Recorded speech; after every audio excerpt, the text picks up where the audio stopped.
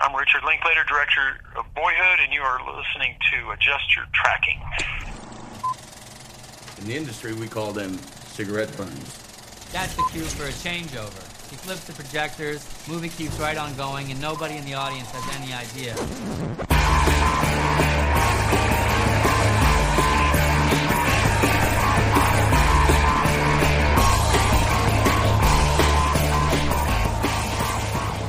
Hello and welcome to Adjust Your Tracking. I'm Eric McClanahan. I'm Joe Von Offen. I'm worried, Joe. I'm worried about this movie Midnight Special that we praised so much last episode. Yeah.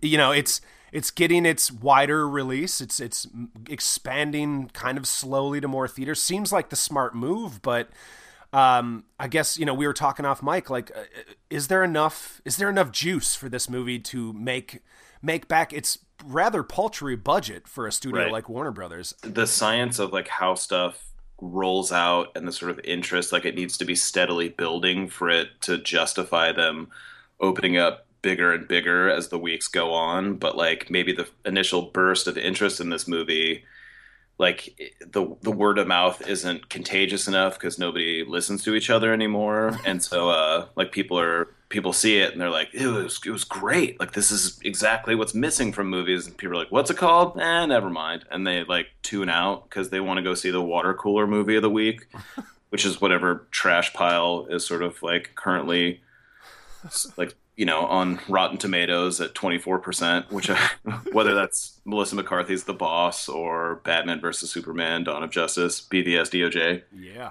And so like that's the one that those are the big movies that are being discussed by and large by everybody, because you and I know what it's like to feel lonely when you bring up a title that generates no sparkle in the eyes of the person you're talking to, and you just gradually watch them glaze over as you're trying to explain what it is to them. Yeah. With everyone's dying attention spans.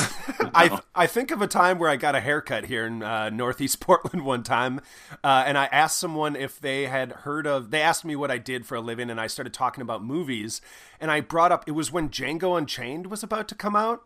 Yeah, and I shit you not. The barber had no idea what I was talking about. And I was like, oh, okay, you haven't heard of that movie? I was like, Quentin Tarantino, blank rolled over eyes. Like, so I was like, hold on, what? Like, am I that out of tune with, and you try not to base these soul interactions with people on like, you don't want to speak too broadly or reductive of the public, but it's like, I thought everybody knew who Quentin Tarantino is. So with acknowledging that fact that no, of course, people don't know. Not everybody does know that they don't care. It's not an important part of their life. Where does Midnight Special land in that realm then? And that, yeah, I think you put it perfectly. Like where does that leave a movie like this? And I mean, for me, it's like, if nothing else, this movie should be able to make the box office that Jeff Nichols' previous movie Mud made, which was like an indie success. It made like over $20 million at the box office for like a few years ago. That's the least that this movie Midnight Special should be able to do with Warner Brothers behind it. But it's just it seems like they don't have the time or recently, just a couple days ago on the playlist, there was a news story about how Warner Brothers is actually looking at the performance of BVS DOJ. They're like, we're going to make more of these movies and less of the other lower budget drama, or basically they're going to make less Midnight Specials and more Batman versus Supermans. And it's so depressing. Like, why they want to double, triple down on this stuff that a lot of us don't seem to like in the culture. Yeah, and I think it's deadening, and not to be a drama queen, but it's like I think it's detrimental to just like to movies. I do feel like there's something destructive about how insistently idiotic these movies have come to be. No matter how ponderous they like pose, like no matter how much they're sort of kind of posturing to be like, deep or brooding or introspective. Like, they're dumb movies. They're incredibly recklessly idiotic. And like, I just feel like the more there's like movies with no nuance, no slow builds, no actual genuine character development, that's detrimental, and it will because people will get tired of it as much as people are falling for the giant like spectacle and the sort of like the action that's all peak, with like with no build. They're gonna get tired of it, and they're just gonna graduate to just watching Snapchat, and that's it. Well, yeah, it's IMAX Snapchat. We'll try not to get too depressed. I mean, Sure. if nothing else, we have to be thankful that a movie like Midnight Special got made. We got it. And, Jeff Nichols already has his next film in the can. It's coming out in November, a drama called Loving. And Right. hopefully he gets the next big movie he gets. And maybe there's enough of a lifespan at the box office for Midnight Special. I think the thing that we're most worried about is that this kind of slow box office rollout from a studio just doesn't really happen anymore. So it leads us to believe that, like, is this really even in the interest of Warner Brothers? And Right. that's worrisome. And it also... It's depressing because it just seems like it shouldn't be that hard for this movie to get enough attention on it to get some butts in the seats for it. For a future episode, we were talking about how streaming platforms are now the ones that are bankrolling sort of the visions of filmmakers that we think that we're like the most interested in. These sort of like these very unique filmmakers like Cary Fukunaga with Beasts of No Nation, and Netflix and Amazon are sometimes bankrolling movies and sometimes just buying them outright from festivals. And so, like, as much as that's encouraging in terms of like the sort of a broad spectrum of movies still being available for you to watch, like, Midnight Special belongs in a movie theater because there's so much content out there. When people are sort of hesitant and wary of either watching a television show that's streaming or watching a movie, I'm usually kind of like hands off because I don't like to be, a bully about what to watch. So people are like, nah, I don't really like that. Fine. You need to be discerning and you need to eliminate the amount of content you need to wade through because there's too much. I understand. You're overloaded. It's really hard to sit and watch stuff. But like with Midnight Special, I just straight up say, like, you need to see this. It's very important. If you don't like it, it's a worthwhile conversation to have, but I need you to see it. And like people are like, Jesus, all right, I'll go see it. So like everybody that's seen it on my like very firm insistence, I'm not mean. I'm just like, it's for your own good that you see this movie. I agree. They see it and they're like, oh my God, it was amazing. Like, I'm so glad. Like, I'm so glad that thrill still exists, because like that's what you and I love going into a darkened theater for, is these like fully immersive, transformative experiences, which I think Midnight Special is a perfect example of and is becoming all too rare. And so like streaming platforms seem to be, and VOD seem to be what the art house experience and independent film world was in the 1990s, which was like a heyday for independent films. It was the 90s. Oh yeah. And our first film we're going to discuss is the new movie by Richard Linklater, Everybody Wants Some. Hey guys, you guys want more beer? Go to Howard's. The guy that looks like Cheech. Come on. We're getting all this shit for free, okay? Dude, no cover and free beer. College is the fucking greatest. Hey, it's part of the scholarship. Richard Linklater was like he was the one that sort of, I think kicking down the door is the wrong term for a movie like Slacker. Yeah. That staggered. Sort of just talks to you whether you listen or not, kind of a... He wandered around your house mumbling to himself with Slacker. But like, he's one of the titles in the book about that whole era, Spike, Mike, Slackers, and Dykes. He's the Slacker part. That's right.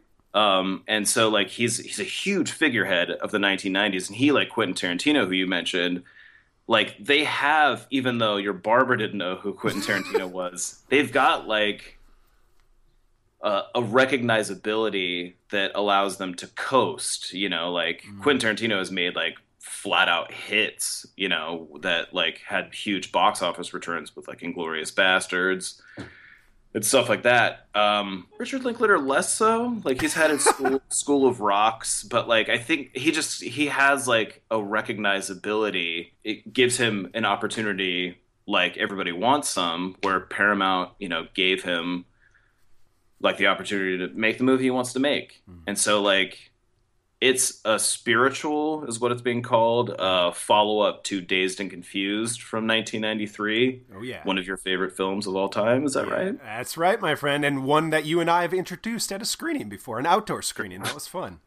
It was fun. But like it's interesting because despite his sort of like his reputation sort of, like being enough for him to get certain opportunities, and especially recently with Boyhood getting as much Academy recognition and critical recognition and like people to see it because of what a sort of like unique experience it was.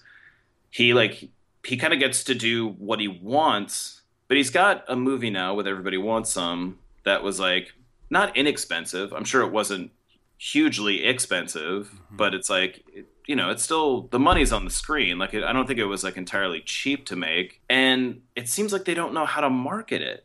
Like they don't. And so like the difference between it and Dazed and Confused coming out in 1993, which was his follow-up to Slacker, like the landscape is so drastically different, and understandably so. We're 23 years later. It's like, of course, everything's changed. But like, it's sort of, it's strange to think about how, like in the 90s when people were just like going to the art house cinema, and you work at Cinema 21, even though these places still exist, the cultural conversation seems to have changed. And now we have Everybody Wants Some opening at like, more theaters than Dazed and Confused arguably did when it initially opened. When does a movie build, kind of like what we're talking about with Midnight Special, which like you would hope a movie like that would be given the sort of like opportunity to gradually build, to find its audience. And now it just seems like it needs to sort of come out the gate, make its impact, and like hopefully that's enough of a theatrical return to justify whatever's next. But if not, it makes enough of an impact to generate enough interest on VOD. And so it's just like, it's this weird under the gun pressure that seems to be happening. Yeah, there's just this demand for almost any and all movies, like no matter what type they are, size, release, the amount of theaters they're shown in, there has to be this instant like, oh, it didn't grab it in that first weekend. Well, I guess it, doomed. Yeah, it's doomed. And that, there's not really space for it to happen because I guess it gets back to the, that we're all inundated with so much content now. And let's actually get into like the movie itself and how we feel about it a little bit. But like, to me, it's a film that does a lot of what Dazed and Confused did while completely standing on its own. Like it doesn't need Dazed and Confused for you to enjoy it entirely on its own. What it does do that's the same is like it finds in a completely fresh ensemble. It's like most of the people I didn't recognize from anything prior. Right. These are a lot of like television actors, and he finds like a complete, I did recognize Kurt Russell's son. Saw him. Oh, which one was he? He is the other. Oh, Wyatt Russell, the pothead Willoughby, that guy? Yes. Oh, yes, he was great. I didn't know that was Kurt Russell's son. Damn. Yeah, he's been in. He was in Cold in July, and what 22 Jump Street. Yeah. So, but mostly an ensemble of like fresh-faced people, like we aren't overly accustomed with, and who come to the film with their own baggage and own associations. Like this is a whole new group of people that you're getting to know, in a movie that feels like there's so much space in it. And it was just like, I wasn't sure how I was going to feel about this movie. Like the look of it kind of seemed, superficially like a sort of WB look to it. And it was just like, there was when Dazed and Confused came out in 1993, we weren't even we weren't overexposed to 70s nostalgia yet. And 70s nostalgia never reached the sort of like maximalization that 80s nostalgia has. I don't know what that means necessarily, but like, in 1993, we were still 4 years away from Boogie Nights. We're still, a couple years away from Dick. Anybody remember that one? Oh, yeah. Kirsten Dunst, Michelle Williams, for sure. Yeah. Bless their hearts. And so like, so now we're 23 years after Days of Confused, and we've digested so much 80s nostalgia that how can any of it possibly resonate or have any sort of like thrill to it? And this movie manages to find it. It's at this like crossover between the 1970s and 1980s, where it's like in the year 1980, as we're going into the new school year for a group of baseball players at college. So like this is the new terrain. Days of Confused was about high school and going into summer, and this is leaving summer and going into college. And what he describes as like this, if that movie was about kind of being confined and like rebelling against the expectations that are placed on you, this movie is about complete freedom, and you feel that like there was such a sense of like, I don't know, like relief that you're almost getting from the characters. And there's just this breezy quality that all of his like best movies have, this sense of discovery that gives it a momentum to it. So it's not just breezy in a boring way. It's like it's got a sense of being electrocuted with possibility. And so it's like people talking a lot, but it's also got this spark to it, the way genuine conversation between people that you're excited by has. And so like the movie starts and it's kind of like dripping with 80s nostalgia. And I was just like, I've seen so much of this now that it almost doesn't have an impact. My Sharona. Okay. Yeah. 20 years ago that was in Reality Bites. Like we've seen it. We know it. Oh, now all the players are rapping along with Rapper's Delight. Like that was in The Wedding Singer.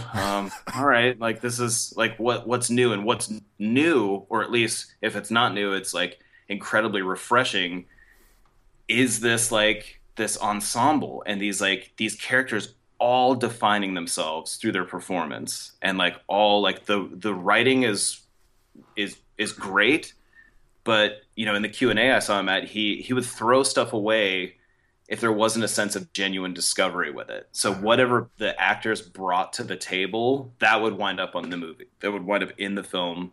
And like that's why it crackles with the life that it does. Right. I love like so much of what you said, and I had a similar sort of trepidation in the first 20-30 minutes of this movie where and it almost kind of peaked with the you mentioned the Rapper's Delight scene, which goes on that's a long song, and it goes on. That's what becomes impressive, is that you're like, oh, this is boring, and then it doesn't stop, and you're like, well, all right, you gotta hand it to them that they're willing to go this far with it. Right. It's like, when by the time I was like, wow, like this is still going. It continues for like minutes later, and you're like, you have to almost applaud the fact that he's gonna let you sit with that moment. And essentially, this movie. Like all great Richard Linklater movies, you have to sort of settle into the groove, into its particular, into its patience, its storytelling style. And once you kind of do settle in, and also I think the other factor is beyond this movie is flooded with characters. Every single one is somehow three-dimensional. Even if they exist in the movie for 5 minutes, they are a fully fleshed out person. And that is another secret. I don't know what secret alchemy Richard Linklater has as a filmmaker to do this, but he's done it before, and he's done it again with this movie. The way he described it was like he's got like a ranch, and like once the cast was sort of like locked in place, they all went out there for I think like several weeks. And so they were doing baseball practice, dance rehearsals, and they were all just like hanging out together. And so like that sense of like kind of genuinely developed personalities interacting and bouncing off each other, like that's what's exactly the same with Dazed and Confused. It's like you have all these like well-drawn characters, and they're a pleasure to be around. Like every time someone would fall back into a scene, I'd be like, oh, I missed that guy. Like there are just all these people, like even like if you didn't want to be around them, like Ben Affleck's character in Dazed and Confused, there was a fascination you had with them because you recognized them from real life. Like there's something repulsive about his like bullying tendencies in that movie. And the same with a lot of the archetypes in Everybody Wants Some is just you recognize these people and there's something genuine and organic about them, and they're like a pleasure to hang out with. And I think that's the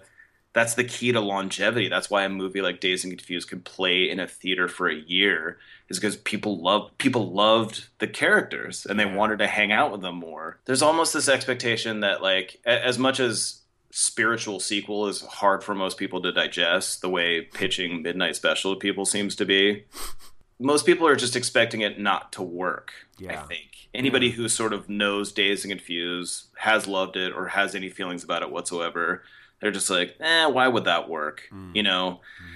And so people just, I don't know. It doesn't seem like, I don't hear anyone talking about the movie, really. Right. That's worrisome. That's strange. I mean, it's getting good. It's getting very good reviews, but that's kind of it. Absolutely. I think the critics all sort of like, they have an adoration for it because it is so unique at this point. Like, Richard Linklater has always had a unique voice. But like, this is a demonstration that he's done it again, basically. Yeah.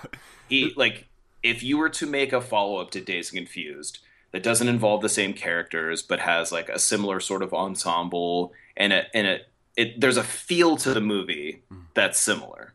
And I think, like, for him to be able to achieve that this much further into his career is pretty miraculous.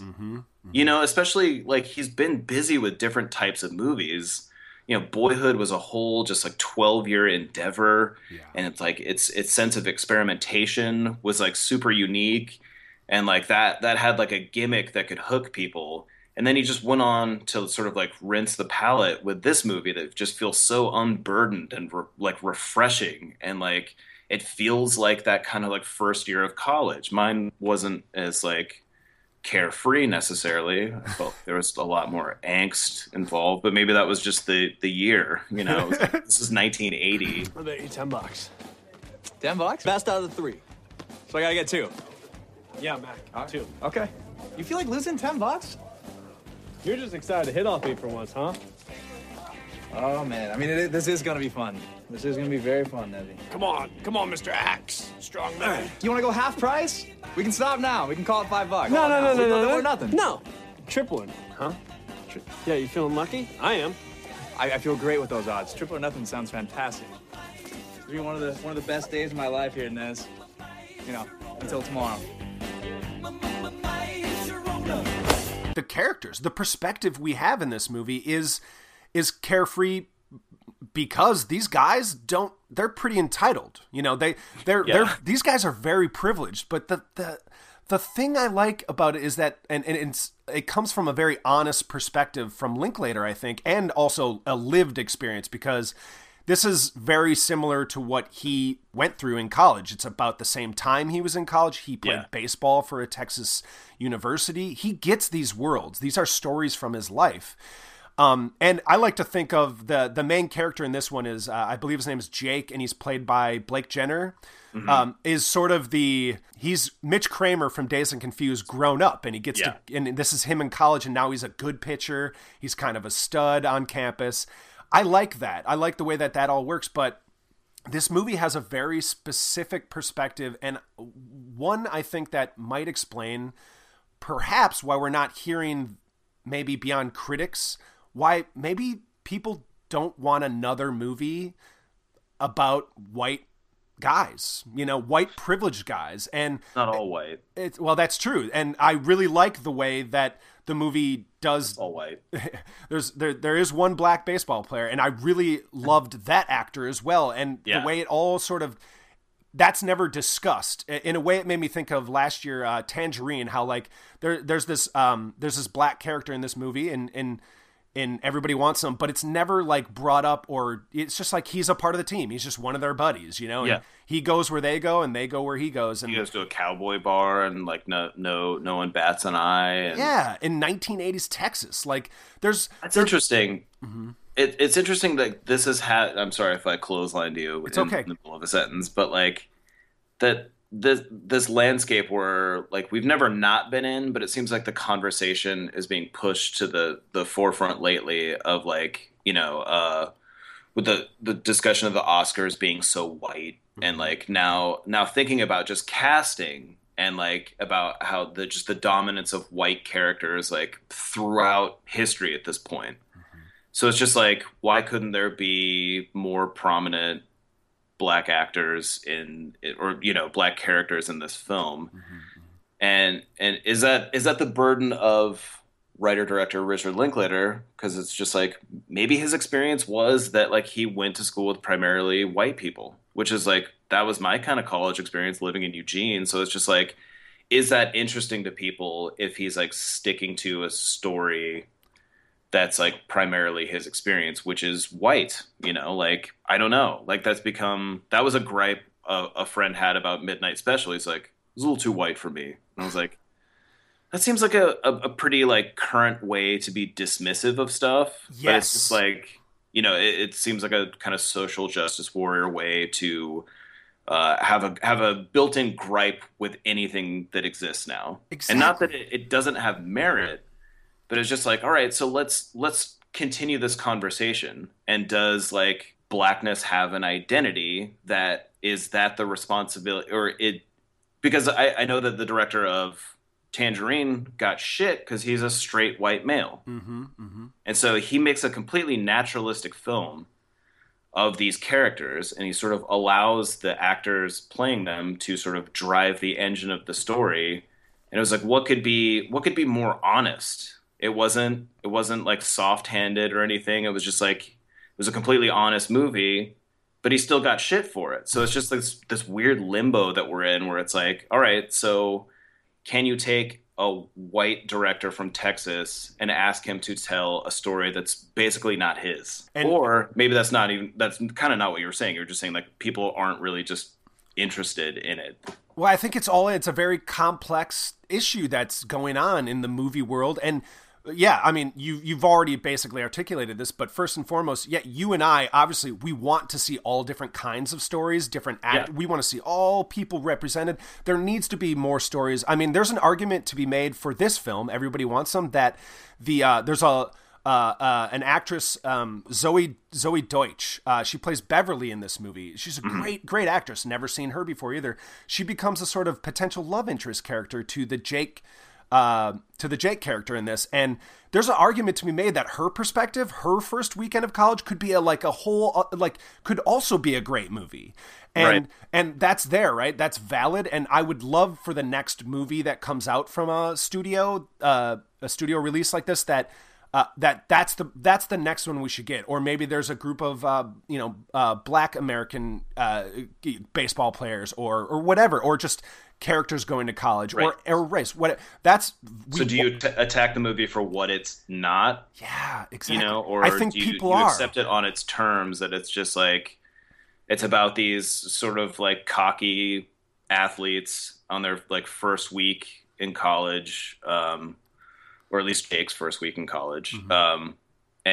Or do you start punching holes into like what it's not bringing to the table? Right. And so it's just like, I mean, it's kind of like what we're talking about an overabundance of content. It's like, this is a way to negate something. This is a way to sort of like malign it and sort of like superimpose this like conversation that is urgent and needs to be had onto everything as a way to shut it down. And it's just like, okay. I mean, because you can see it on Facebook all the time, where it's like, here's why this movie is dangerous to, like, oh, all right. I mean, I guess so, but like, I think you're right that there needs to be a complete variety of experience. And it's just like the movies that are good, that like do have compelling characters, good writing, a movie like Midnight Special or like Everybody Wants Some, should, because they demonstrate merit, then be taken down because they aren't a perfect example of, where we need to be. Or should, like this conversation needs to be had for every level of movie, basically. Yeah. Well, and also I think it's very important to remember that it's not, I think the burden is, you could place some of it on Richard Linklater, but essentially I don't think it's this movie's fault that it is Right. a mostly white perspective because for several reasons. One, this is Richard Linklater's experience. I had a very similar college experience as well. I mean, unfortunately, where I lived went to college in southern Minnesota, there just weren't that many black people around. I would have loved to had a whole diverse, range of people at that school. It just really wasn't the reality of where I went. And when I played baseball for a couple years in college, essentially this movie is like a huge window. I don't know if you knew or cared, Joe, but you learned a lot more about my previous life experience from this movie.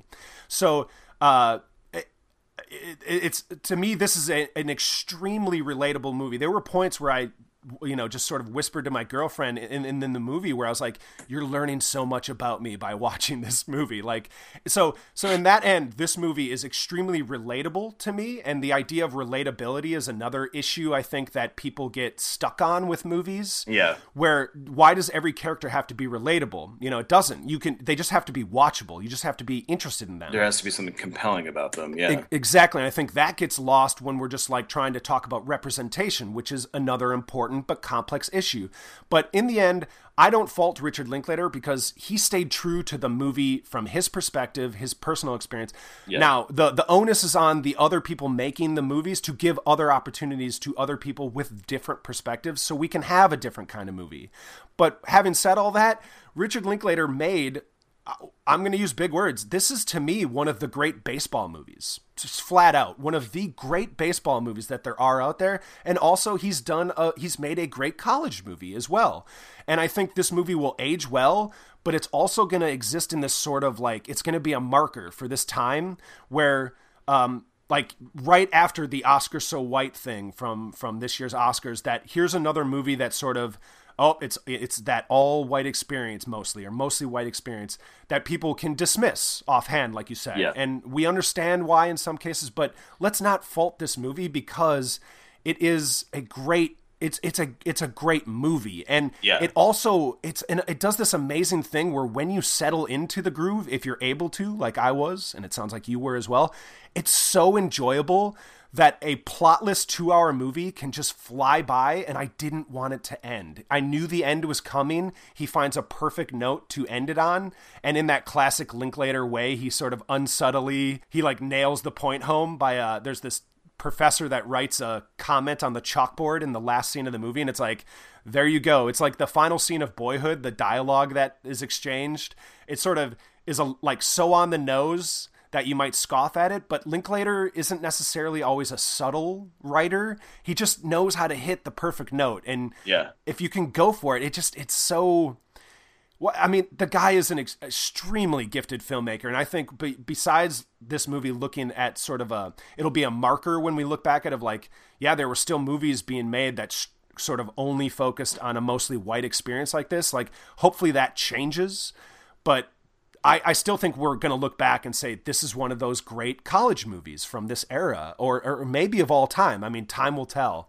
But I mean, I think we have to remember by and large as a movie going public that the movie you have to judge the movie for you said this already. What is this movie doing? And are you complaining about what it isn't? And it's not always fair to say that, oh, it's deficient in this and that, when it's not really trying to do that. Linklater is specifically giving this perspective, and it's hard to deny that he didn't pretty much, hit the ball out of the park, to use a baseball reference. I love that you think it's one of the best baseball movies of all time, and it has one baseball scene. It has one baseball scene, but you know what? But it's fantastic. It's essentially watching these actors have a scrimmage. They're just playing, and he filmed it. Yeah. There's no build up to like a big game. Nope. There's just like, it's them practicing essentially.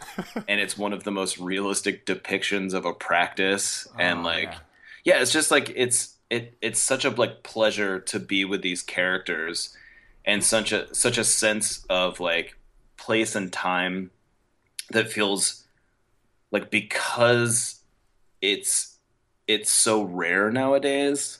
It feels like revelatory to like have this kind of sense of spaciousness in a movie.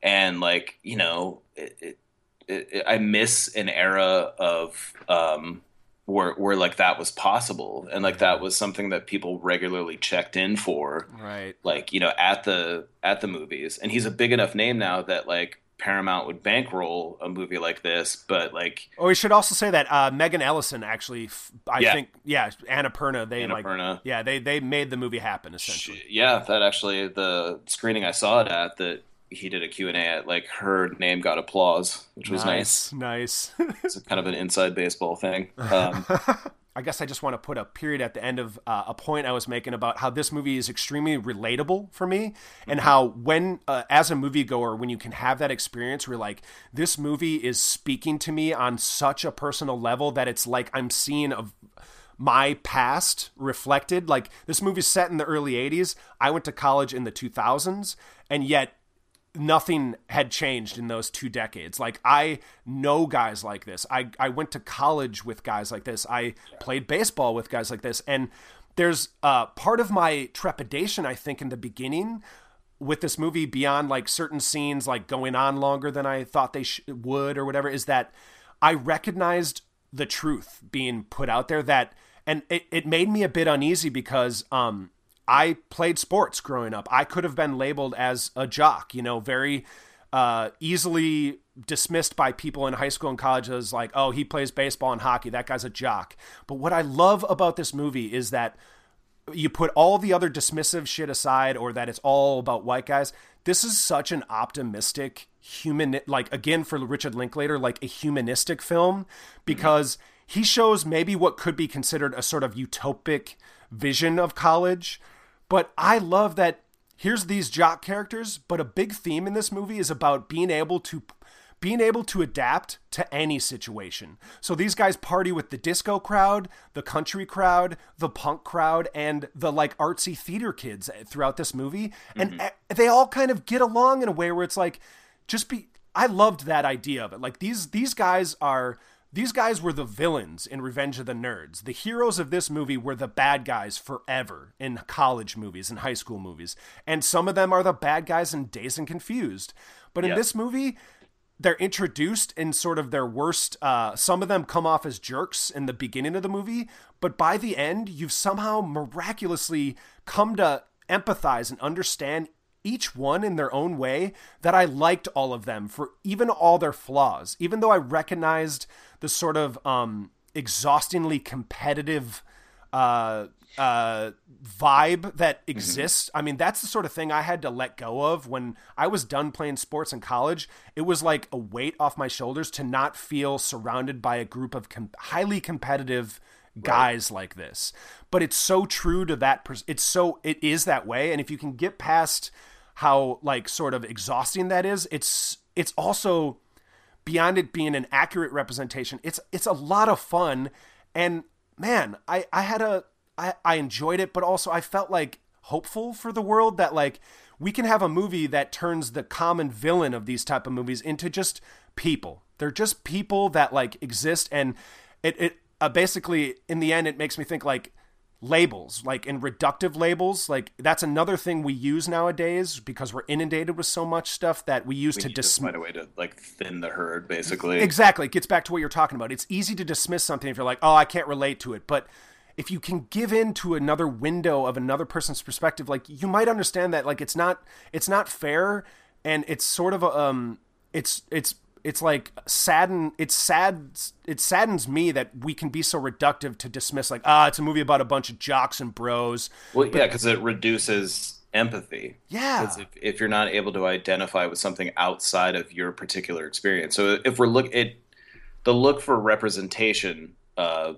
like all different types is a completely like crucial and noble pursuit, but it becomes like that sort of political correctness thing where it ends up strangling its original intent. Because if people aren't sort of like actually genuinely giving representation, because we're scrambling to create representation, and it ends up with inauthentic kind of archetypes presented, then we're not going to have like a genuine connection and therefore empathy. And if we're not willing to sort of look outside of ourselves, we're not going to develop a sense of like connectedness with people who are unlike us, like on paper, you know? Exactly, man. I mean, in the end, like the whole relatability discussion is, even though I've said this movie was extremely relatable to me and thus I loved it obviously I must have loved it that much more because of that. But in the end, it doesn't really matter to me when I go to the movies because, and I think this movie really opened up my mind in a lot, and talking about it with my girlfriend after, because she sort of, made these points that it's like, this movie's really good, but it's another movie about entitled middle-class white guys. And I was like, okay, but let's not blame the movie for that. But I get why that's a concern for for the average moviegoer who only maybe sees less than a dozen movies a year, right, at the theater. And they're seeing movies strictly probably put out by a studio. So it seems like everything's the same. But it helped me understand why maybe that's not an issue for me and some other people. Is like, I see movies from all over the world, and you do too. And I love getting other experiences and empathy and a window into another culture. I mean, Embrace of the Serpent, which we talked about in a few episodes back, is not at all my experience at all. I loved it even more because of that. But now you're just mansplaining. And if we could just transition real quickly, because I think this is like a good springboard into our next holdup. Meanie, meanie, meanie, meanie, meanie. Meanie, meanie, meanie, meanie, meanie. Hold up. Wait a minute. Now just wait.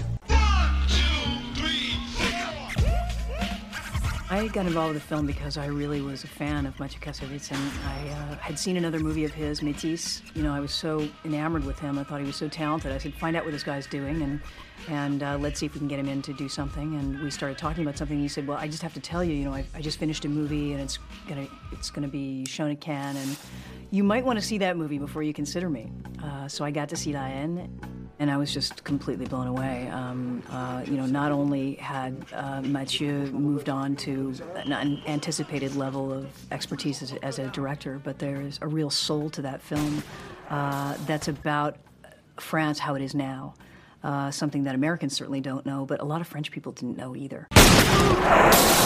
Let me just explain real quick what Hold Up is. Yeah, we might have new listeners now. Let's explain. It's a segment where we take a movie that has made an impact on us personally, and it started originally as like movies that kind of have like either a critical backlash or didn't do well in their initial kind of run, and so therefore have like a problematic history, and we don't really understand our own fixation with the movie, so we like present them as, to our critical counterpart to see like how they feel about it and have a discussion of why they made such an impact and why we hold them so dear.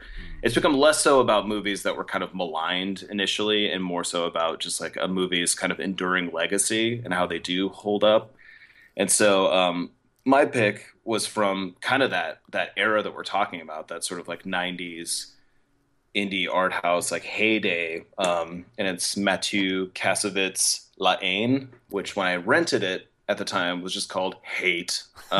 Did it say that on the box too? Yeah. Oh wow! Hate on the box. I'm like, I'm sold, and he's pointing a gun right at me. I'm in. And it had a co-sign by Jodie Foster, who I think had seen it at a festival and kind of helped usher it into a distribution deal in America. Mm-hmm. It's a French film, and its initial run came out in 1995. Like by the time I saw it, I think it was 97. Mm-hmm. And this is a movie I picked because like it was a huge deal to me when I saw it.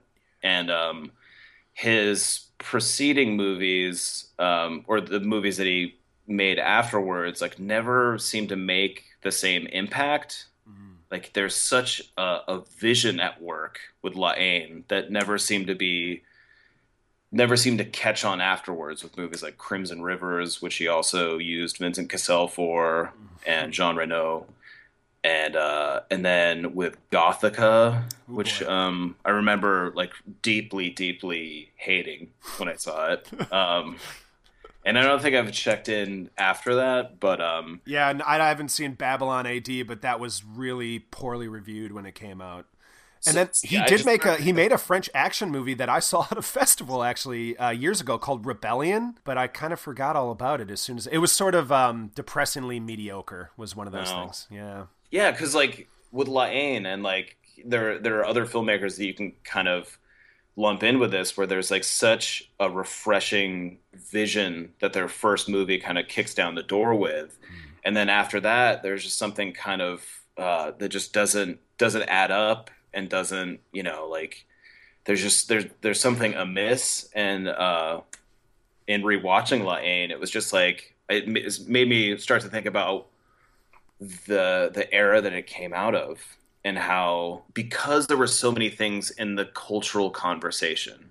This is a French film, so it's a global conversation, but like in the language of film, there were so many things that were happening at that time. There were, like, even though this was probably being made in tandem with Kids, which came out in 1995, like there's elements of that film at work. There's elements of like Scorsese's influences over a lot of the independent films in the 1990s. There's so much Scorsese at work. There's Spike Lee elements in it, and there's like that whole kind of like beautiful groundswell of like African American filmmakers from the late 80s into the early 90s, where it was just like, I think about that time, that like how the studios didn't know how to control the interest, how like hip hop had just come out, not just come out, grow up, but like it had reached this sort of like height of popularity around like 1986, where it was just like, we don't know how to control this. It's clearly popular despite our lack of representation, like in MTV. So it just like, it took on a life of its own. And so when Spike Lee made She's Gotta Have It, a huge independent film, Universal was just like, all right, make what you want. Sure, there's more nuanced story to the history of this, but that, as a film like watcher, that's kind of what it seemed like. Like, he made an impact. They didn't know how to control, like the interest. So it's just like, all right, clearly there's an audience for this, so make what you want. And so like movies that sort of like bloomed out of that, like they had an independent feel, even though they had studio money. Maybe It wasn't a lot of money, but it certainly was seen on the screen. Like Do the Right Thing feels like a huge movie, and it came out in the summer, and Universal was behind it. It's unbelievable, man. Yeah, it's incredible. And I know that we've sang the praises of that movie a lot, but like another movie that La Haine sort of seems to, it's what I didn't realize when watching it originally, like there's a lot of juice. Yeah. Which was like Ernest Dickerson, it's his feature debut, Spike Lee cinematographer.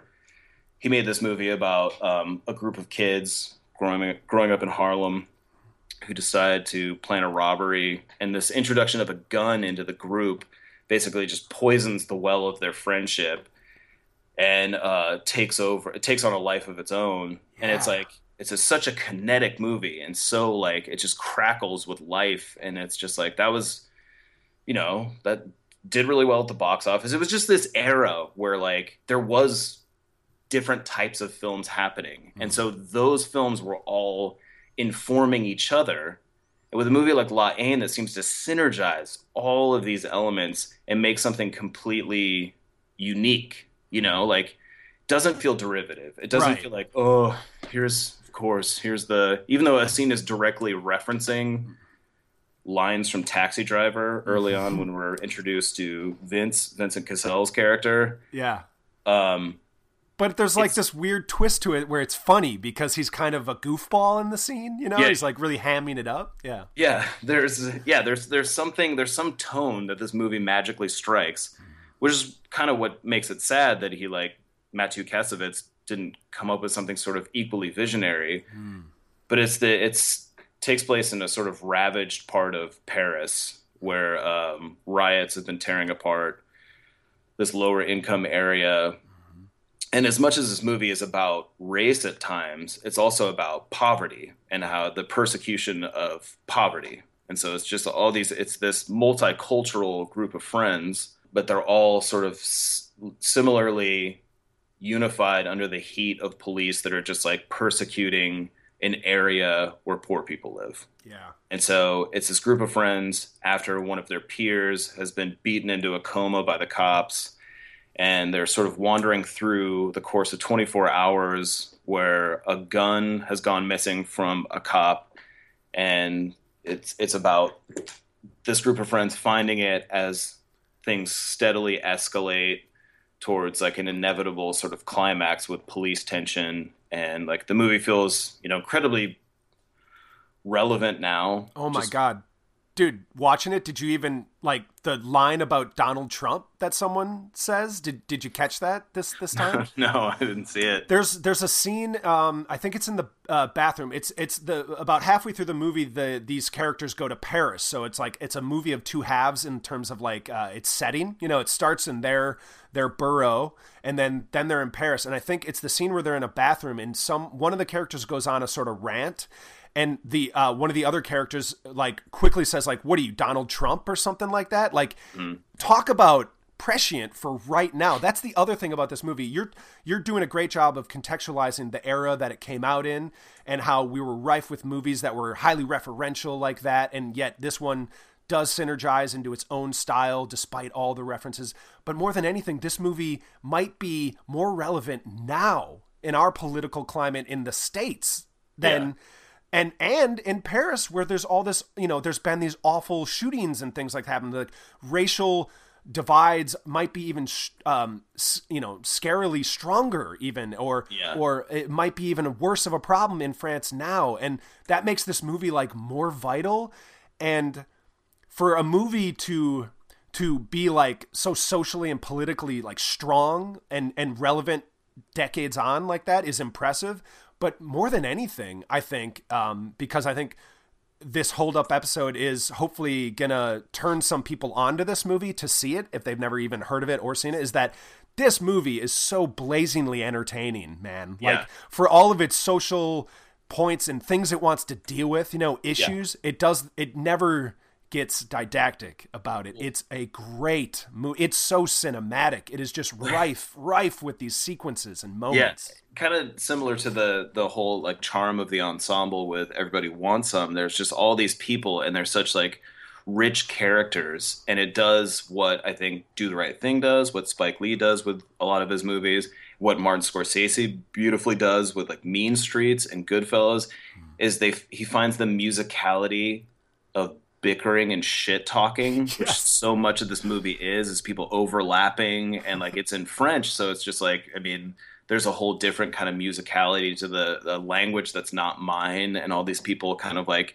getting impassioned and like talking shit to each other. And yeah, there's a boldness to this movie that's also really refreshing, that seems influenced by, you know, it seems just as much influenced by hip hop music as it does like with cinema. And there's just these beautiful like sequences where like in 1995, I don't know how they got what looks like a drone shot through the projects set to a DJ mixing live outside of his project window.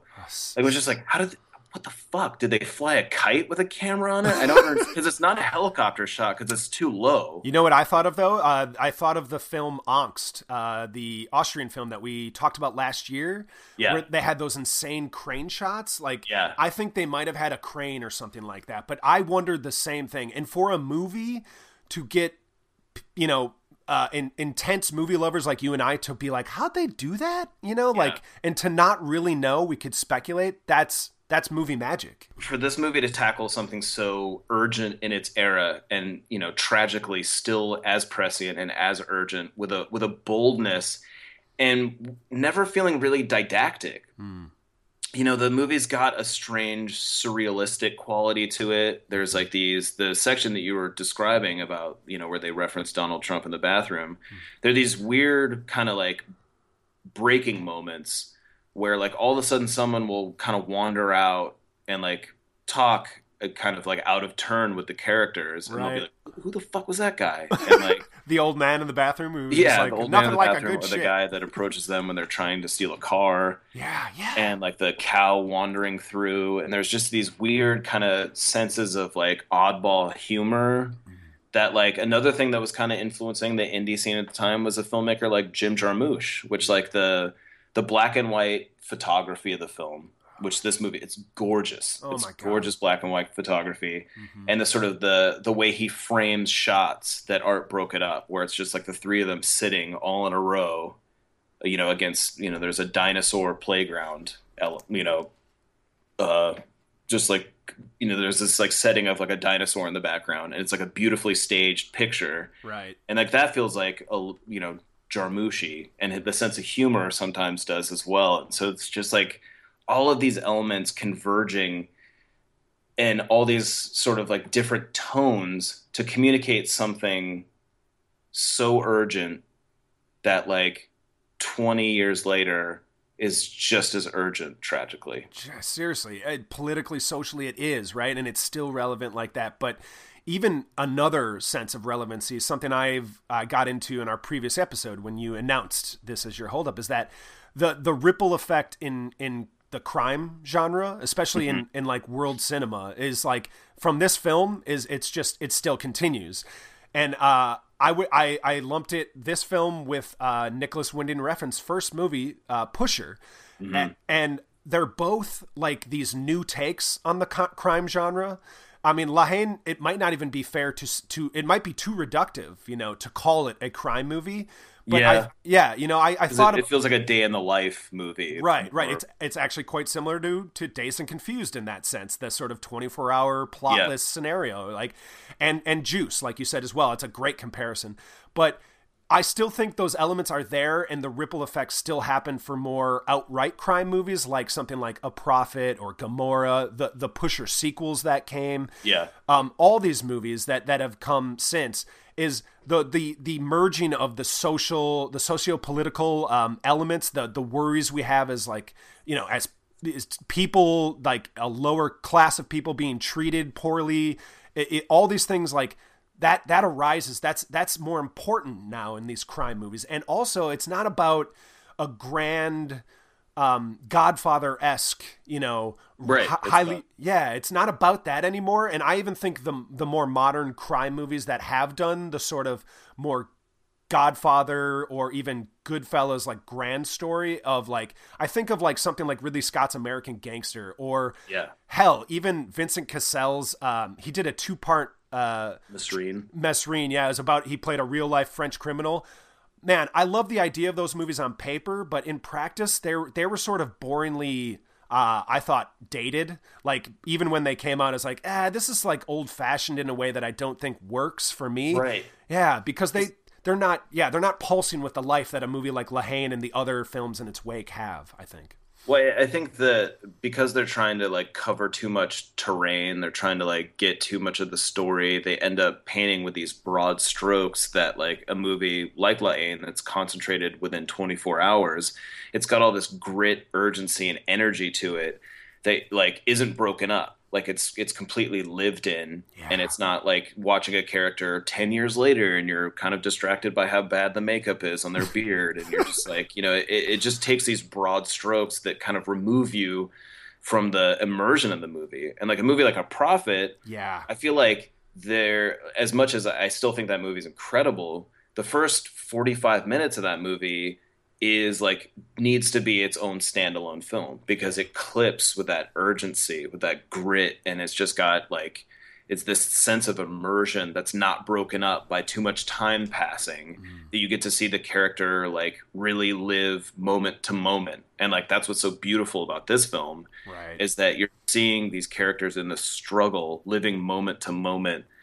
And like even the cops, as removed as you are from them and as monstrous as they seem, not necessarily as like caricaturish as they are in a film like Straight Outta Compton, but like you're seeing them as like people moment to moment, and like they're people, working class people pitted against each other, and like and real life tragedy sort of like erupts from that. Oh man, the ending of this movie shocks me every time, man. Oh, it's incredible. Yeah, I've seen this film. I think watching it the other day was like third or fourth time I've watched it, and it just sneaks up on me every time. And it's as close to a perfect ending as I can think of for a movie like, for this kind of movie.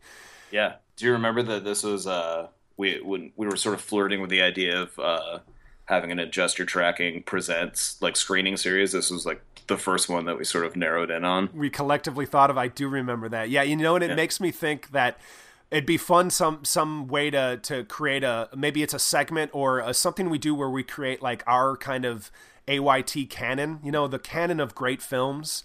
I had referenced how Fight Club and Taxi Driver, I think you and I were just talking about that because I made a new intro music for the podcast and I incorporated dialogue from both those movies because those were important movies to us specifically. And I think it'd be fun to do that because, I mean, Haine belongs in there. I mean, I don't mind using hyperbole like this. This is one of the great movies of the 90s. I mean, this is one of the great movies for me of all time.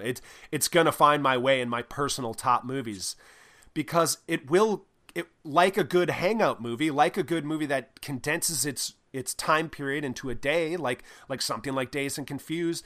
It has this unbelievable rewatchability to it because it's not plotless, but there's not a narrative concern to it. So it has the vibe of a hangout movie, but yet all these other stylistic, exciting cinematic things.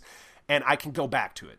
I want to revisit it to be surprised by it again and again, but also to be like, oh, here's where he uses that shot that like Hitchcock used in Vertigo and Spielberg used in Jaws, where you pull the camera back, but you zoom in at the same time. You know, Poltergeist, the hallway.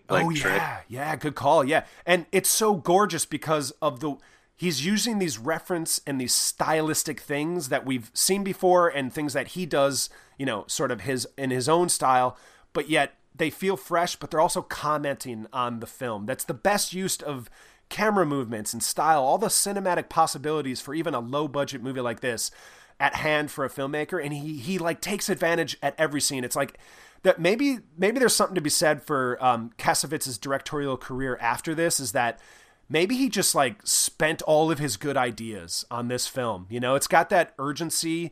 It's not technically his first feature. He made one a couple years before, but it's the one that broke him basically to like a whole audience. And maybe it broke him creatively. Maybe we're getting at that. Like, he's also probably been hindered by, you know, we can speculate all we want, but maybe the studio system hindered him and all that. But it's hard to say, but maybe this is just that. Maybe he just had this one like all-timer great movie in him. And I'd say 90% of filmmakers in their life would give anything for one of those movies, and they'll never reach that. So even though we can sort of lament that, like, what happened to this guy, I can still be glad I see him pop up as an actor in something like Munich, you know, the Steven Spielberg film. Or Haywire. Oh, yeah, that's right. He was in Haywire, exactly. Or Amelie. He's great in Amelie. Love him in Amelie, exactly. And, you know, he shows up as a neo-Nazi. He looks like a character straight out of Green Room, the film we're going to discuss in our next episode. Matthew Kasowitz shows up as a sort of skinhead character in one of the Paris scenes in this movie, and he's a great actor. He's got a great presence.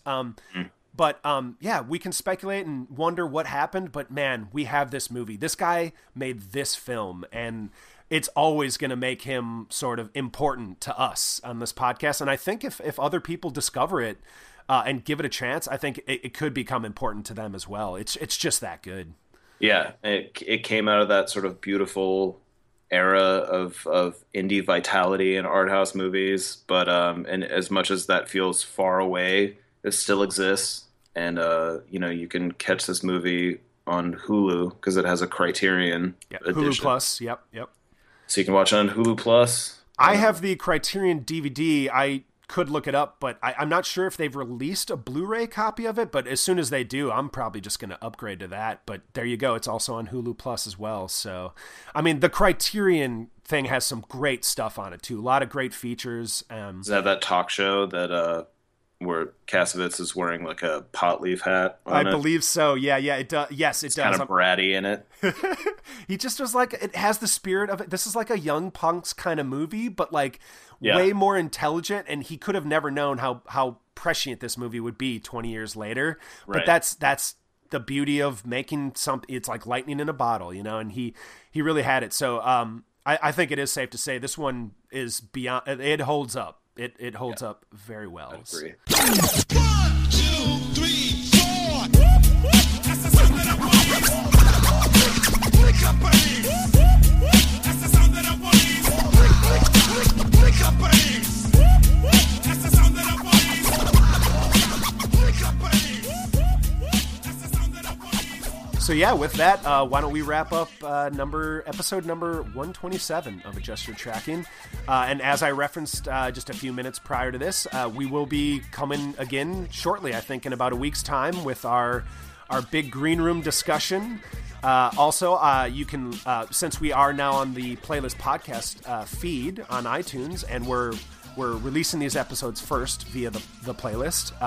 I should also say that if it's not out yet, it's going to be coming soon. My 30-minute interview with Jeremy Saulnier, director of Green Room, will be released on the Playlist podcast. So look for that, and then obviously look for more episodes of Adjust Your Tracking coming soon, like the episode of Green Room that we have coming. So very exciting stuff. You can find our episodes on the Playlist, which is part of the IndieWire blog network.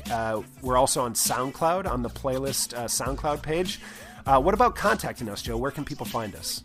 Well, you can email us, adjustyourtracking@gmail.com. You had to think about it. You had to think about it. I did, because that's usually not mine. I'm not usually fucking with the email. I usually just chime in with my pre-recorded Twitter at AdjustYourTrack. So I'm trying to share. I'm trying to share the burden with you. Catch us on LinkedIn. Facebook. We are actually on Facebook. LinkedIn. Yeah, for real. Just having a good time. LinkedIn. Yeah.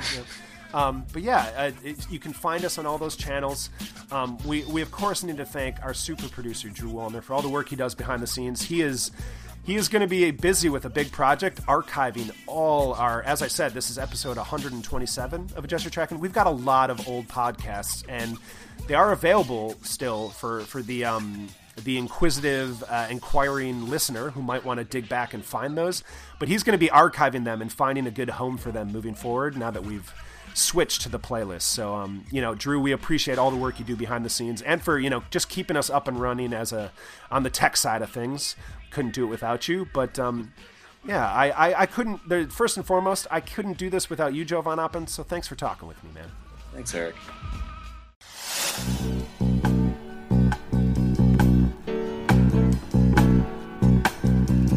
Tu vas vraiment tuer un keuf si Abdel meurt? Et alors, qu'est-ce que tu crois? Toi, tu veux être le prochain robot à te faire fumer dans un commissariat? Moi, j'en ai plein de queues, je subir ce putain de système tous les jours comme un connard!